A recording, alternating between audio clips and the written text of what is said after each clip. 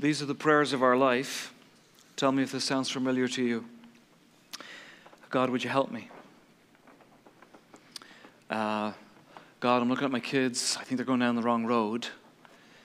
I need you to do something there for my son or for my daughter.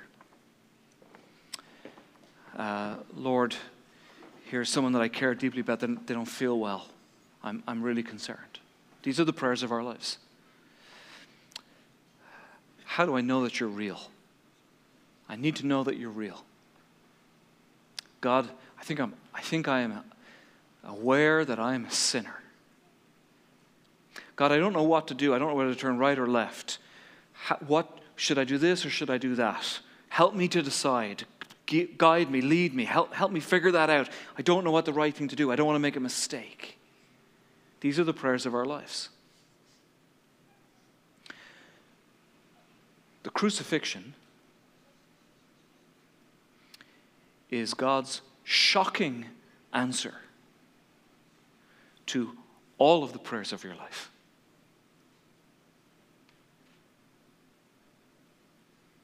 What a thing for him to do.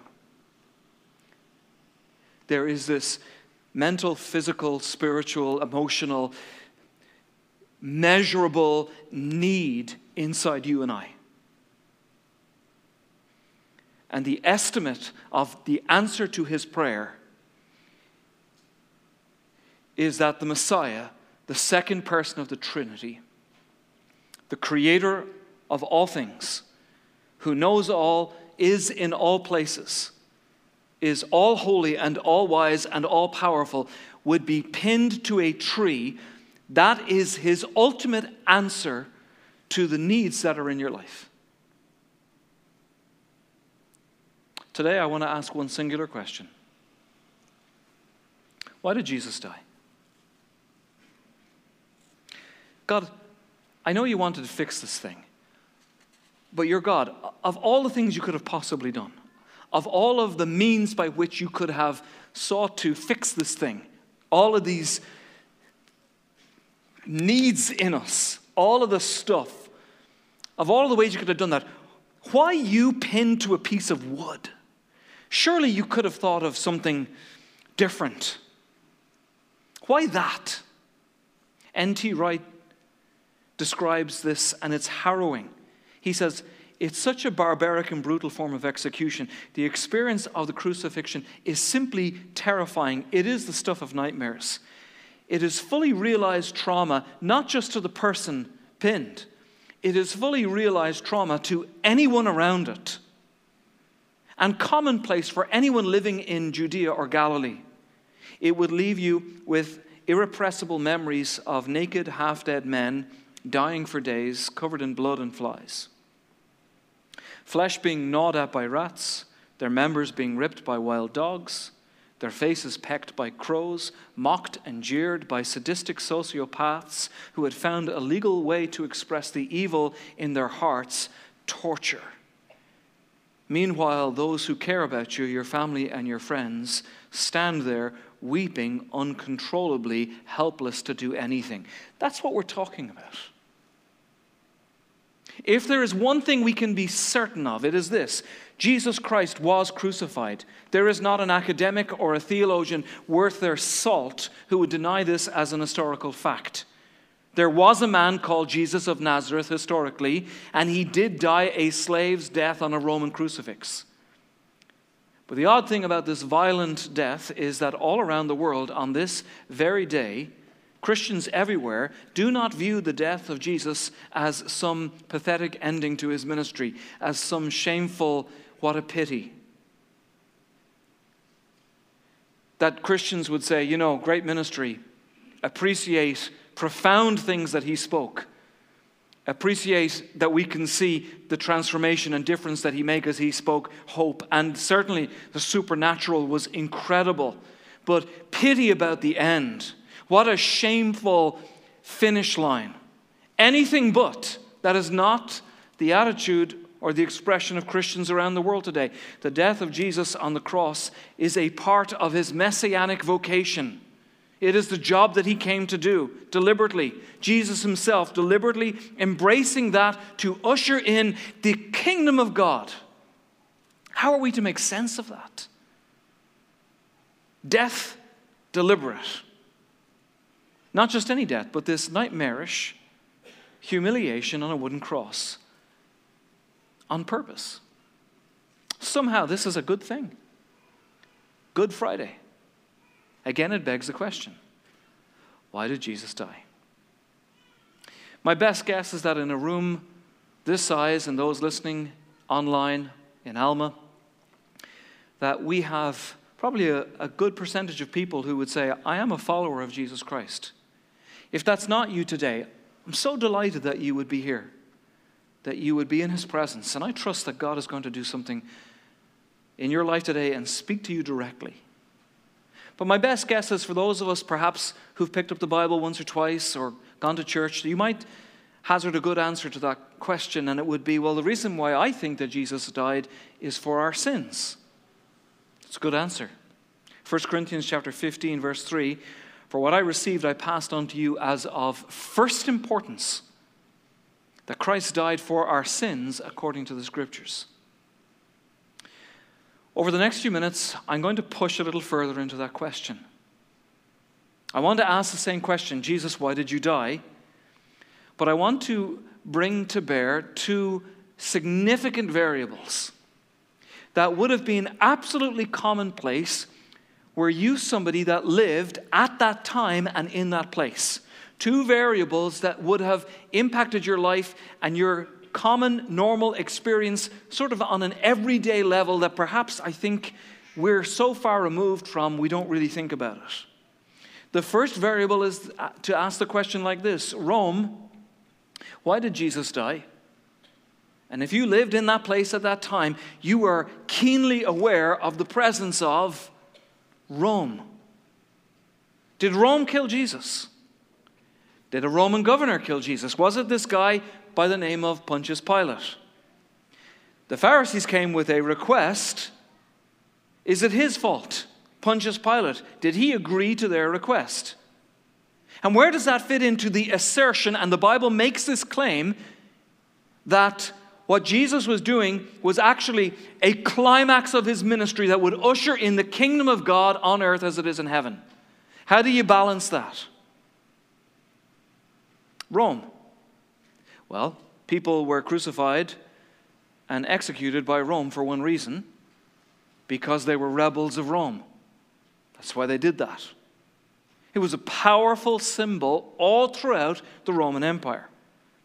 And it was way more than just a way to deal with people that they didn't like or some undesirables. It degraded and it humiliated human beings to the maximum. It said loud and clear, we're Rome. Don't mess with us. We're in your country, and we can do whatever we want to anyone that we like. We are absolutely sovereign Rome. You talk about God, I'll tell you who's God. Caesar is God. That's the statement. And there's nothing you can do about it. Any attempts of yours will be puny attempts. And this is what happens to anyone that stands against us, anyone that disagrees with us. And it is, without a doubt, a crystal clear and frightening message. And anyone living during that period of time lived under the shadow of that threat. So is that what Jesus' death was? Well, I don't think that anybody thought that. I don't think the Pharisees thought that Jesus was a threat to Rome. I don't think Rome thought that Jesus was a threat to Rome. The word that was given to people who tried to give a revolt was zealots. I don't think anybody looked at Jesus Christ and said, he's a zealot. He's this guy who's out there talking to people, trying to drum up trouble, some sort of violent revolution. Certainly people looked at Jesus and they saw what he could do with some bread and some fish. And they thought, my goodness, if that's what he can do with bread and fish, we ought to put him on a horse and put a sword in his hand. And Jesus said, no. I know what the Father has called me to do, and it's not that. We look at the life of Jesus, there's nothing political about it at all. There's nothing military about Jesus Christ at all. He certainly was not a revolutionary threat. What about Pilate? Fascinating what history has done with Pilate. They have tried to depict him as a saint. They have tried to depict him as a bully. Was he just some guy who had all the power and he was flaunting it around? Was he a weak bully? Is he a guy who didn't ask for the situation and it was sort of thrust upon him and he just found himself between a rock and a hard place? The agenda of Rome and the agenda of these religious Hebrew leaders, these Sadducees and Pharisees, who were pushing stuff and trying to nudge him and influence him. Historians have turned Pilate into a hero. Historians have turned Pilate into a saint. This moment where he washes his hands as though none of this is his fault. I don't see that reflected in any of the four Gospels. Washing his hands, I think, was an empty, contemptuous symbol, pretending he could hide from his responsibility for something that absolutely lay completely within his power. He didn't want to rescue Jesus because he was interested in justice. I don't think that was on his mind at all. You don't see that anywhere. He didn't want to rescue Jesus because he saw Jesus as being a good guy, and he kind of did. He didn't look at Jesus and say, I don't think this guy's done anything wrong. In fact, I think he might be a very good man. He might even be a holy person. We don't see that in Pontius Pilate at all. He was responding to a request to kill him, and he tried to deny the request, and in the end, he couldn't deny the request. Why? Because the request from these Pharisees and Sadducees was actually quite clever, because they came to him and they pushed this agenda. It's ingenious. They said to him, Pontius Pilate, you have to do something about a man who claims to be a king. He says he's king of the Jews. And all of a sudden, Pontius Pilate is in this position where he has to go, I can't ignore that, because anyone who claims to be king is usurping the authority of Caesar. And if I don't do something about that, guess whose head's going to be on the chopping block? Well, that would be mine. Rome, why did Jesus die? 2 reasons. Because Pilate was putting cynical power games before justice.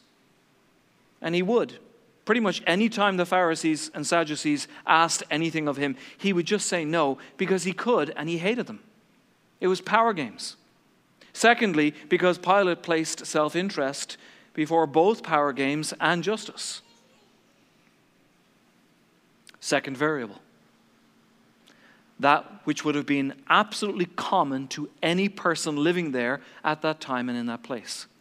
Israel. Why did Jesus die?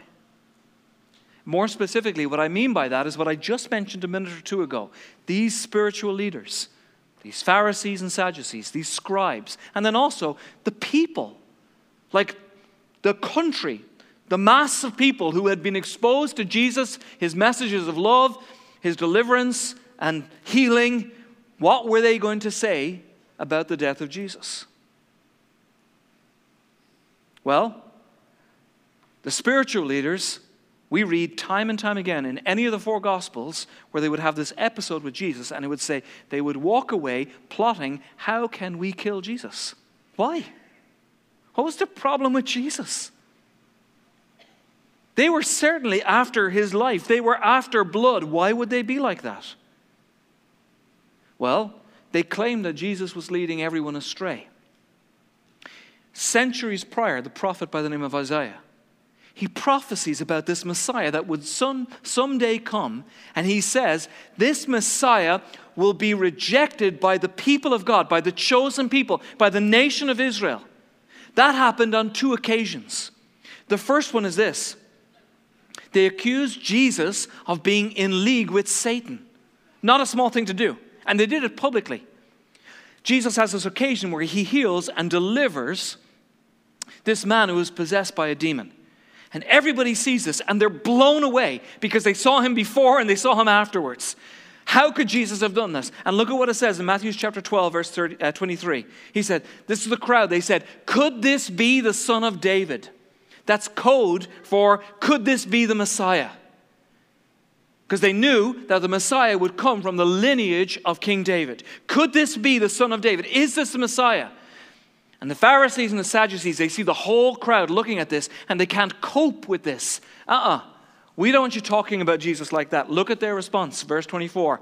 It is only by Beelzebub, the prince of demons, that this fellow drives out demons.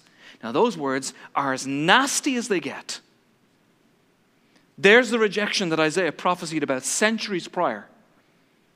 The spiritual authority of Israel, in that formal occasion, officially and publicly disclaimed Jesus Christ, and they accused the authority and the expression of his ministry as actually being satanic.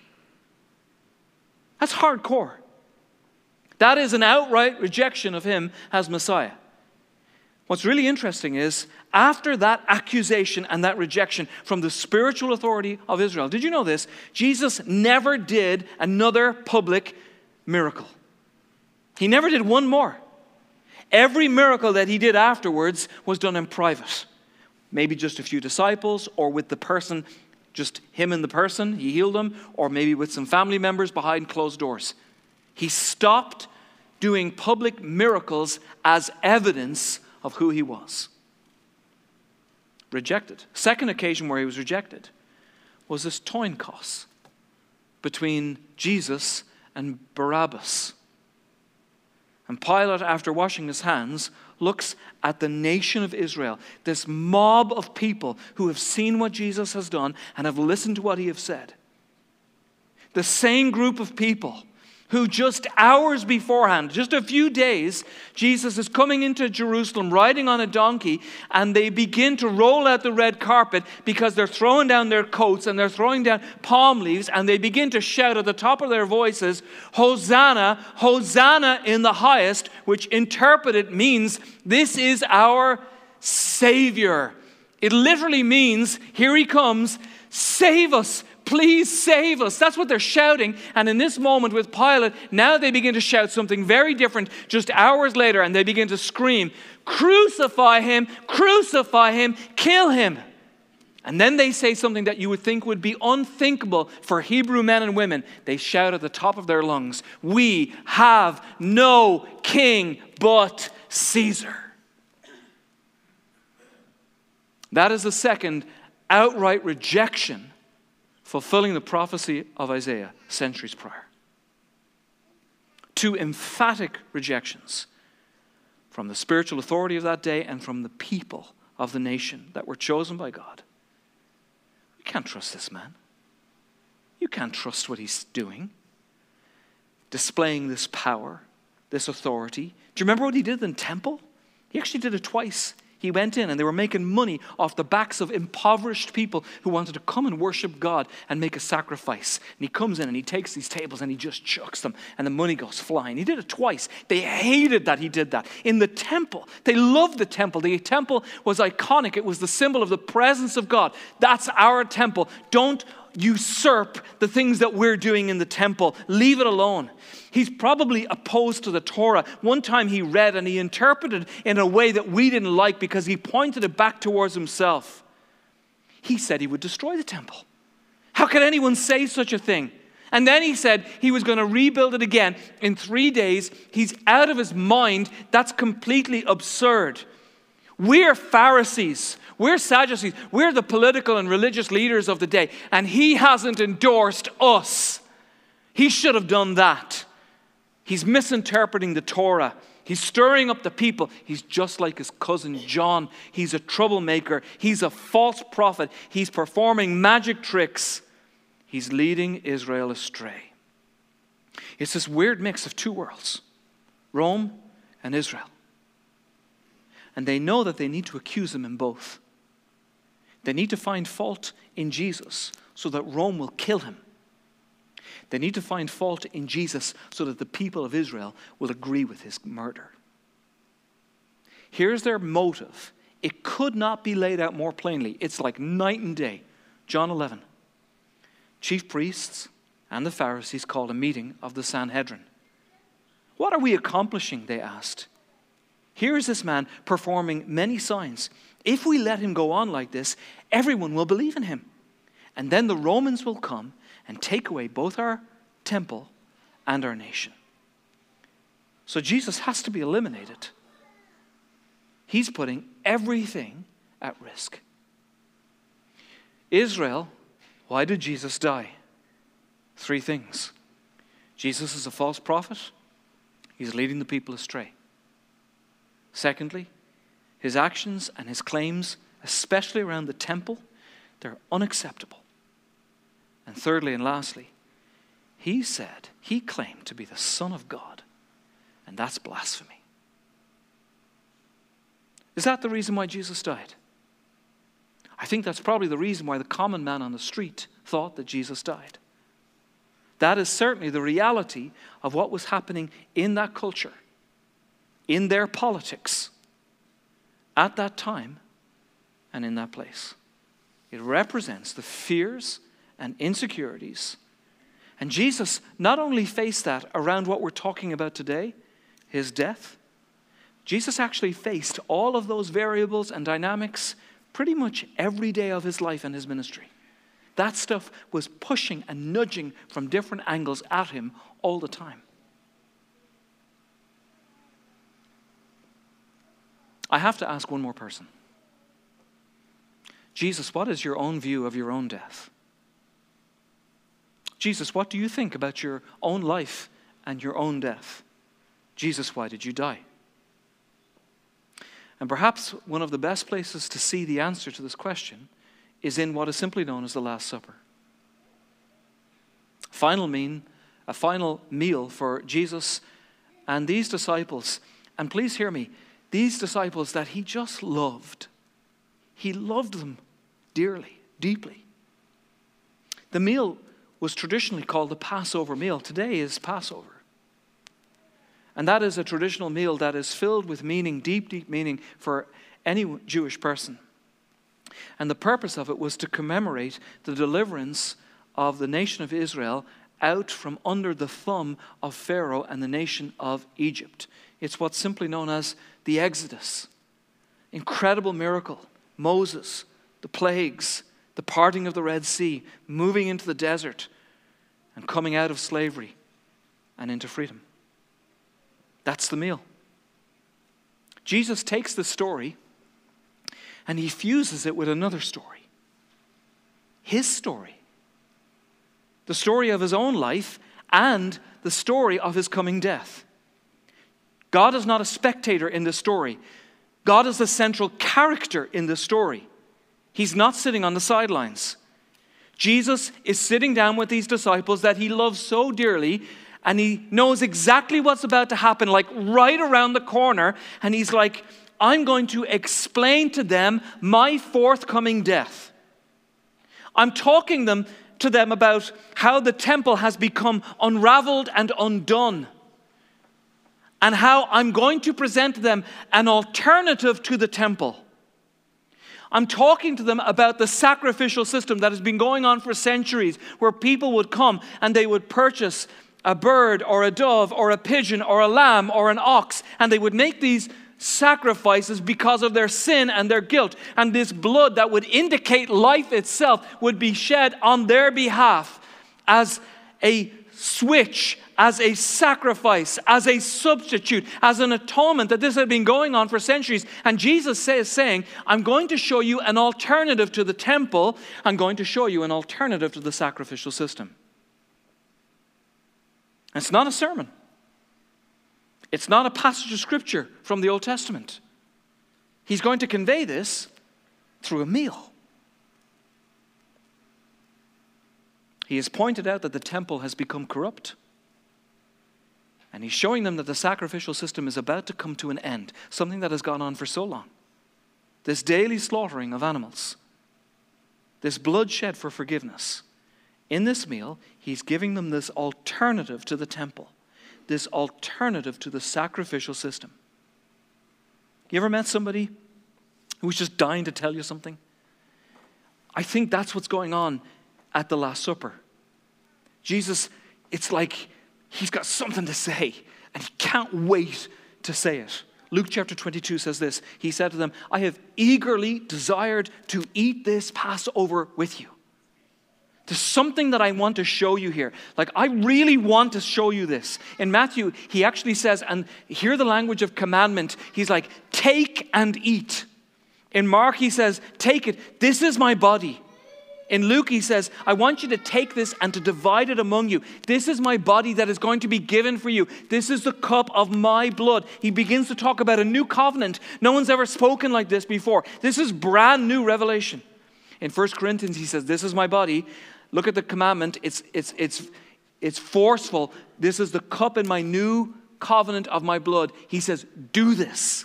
I want you to actually do this. He says, I'm telling you. I'm going to show you right now what is about to come. What it actually means. It's imminent. It's happening in hours. And it's going to be incredibly weighty. It's going to change everything. What is about to happen is the means by which the kingdom of God is going to come from heaven to earth. And then he takes bread.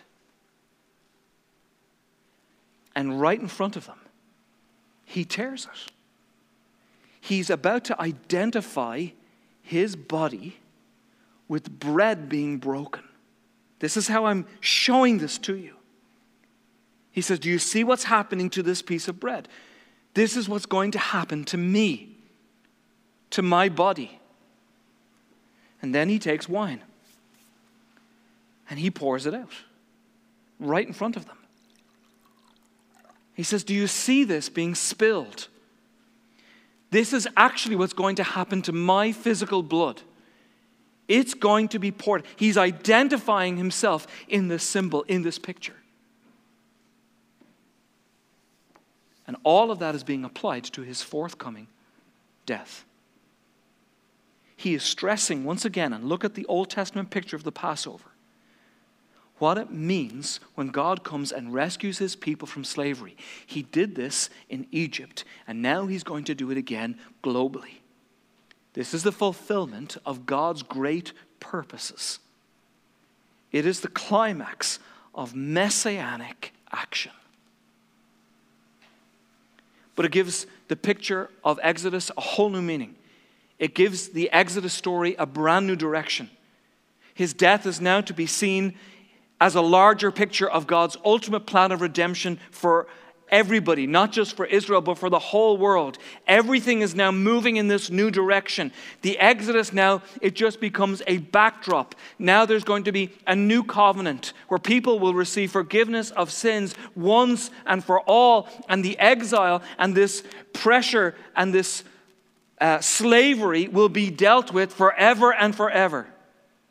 I want you to picture right now Jesus sitting with his disciples for the Last Supper.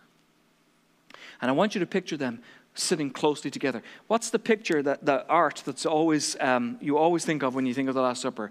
Is that Da Vinci? You guys know the one I mean? Where they're all sitting on one side of a table, which is weird. Like nobody does that, right? Like that picture is completely inaccurate. They would have been sitting down. They would have been lying on their left-hand side. Your left hand was considered to be your unclean hand. You would have eaten with your right hand. And they would have been right beside each other. I want you to picture these disciples close together, sitting right there, sharing this meal together. This is the nucleus of God's plan of redemption. That's what it is.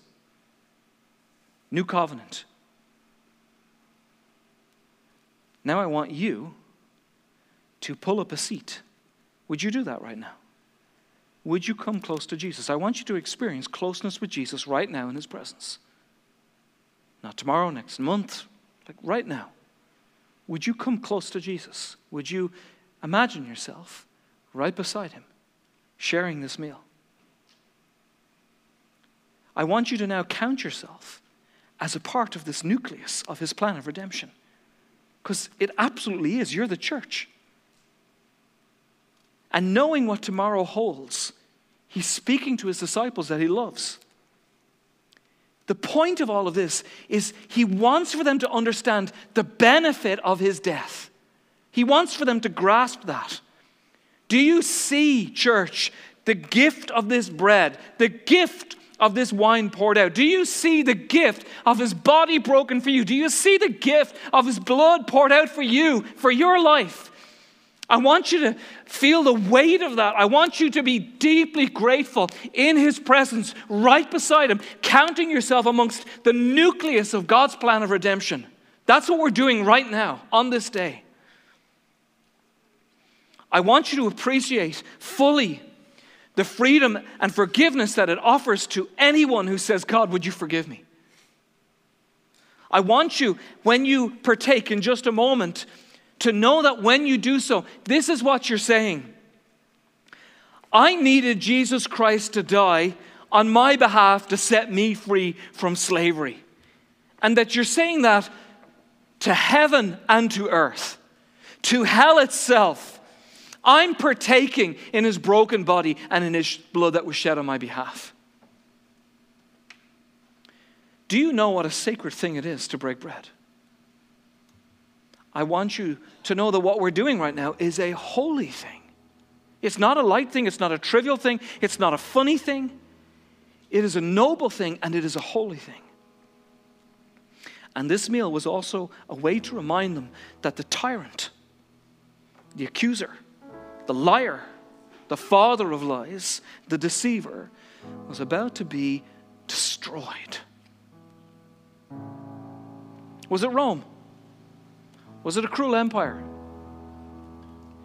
Was it the nation of Israel and these absurd religious leaders and a corrupt temple and a broken sacrificial system that had run out of heart and simply was functioning in a perfunctory manner? This meal that we're about to have symbolizes the death of Jesus Christ. He knew he was going to die, that he would die. From the Exodus story, he knew that he would become the Passover lamb. Please listen to this. He was about to defeat evil by allowing evil to do its absolute worst to him. That's what he was doing. That the tyrant, the devil, the liar, the accuser, the evil one, right out of Genesis, and this is the right language, that he was about to be crushed so that you could be reconstituted, so that you could be transformed from slavery and death and sin and guilt into life and forgiveness and transformation and an eternity with Jesus. Church, would you agree? What a great God we serve. Amen? Would you take the bread and the juice and go ahead and open that right now? Would you come before your Father, humbly repent of your sins, remember his broken body? Go ahead, let's partake of the bread together right now.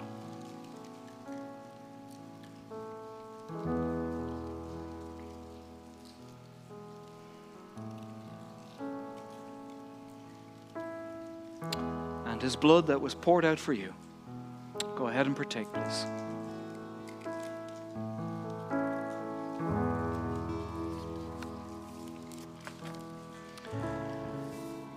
Church, we're going to respond and we're going to worship this King who came and suffered and bled and died for every one of us. Can we please stand?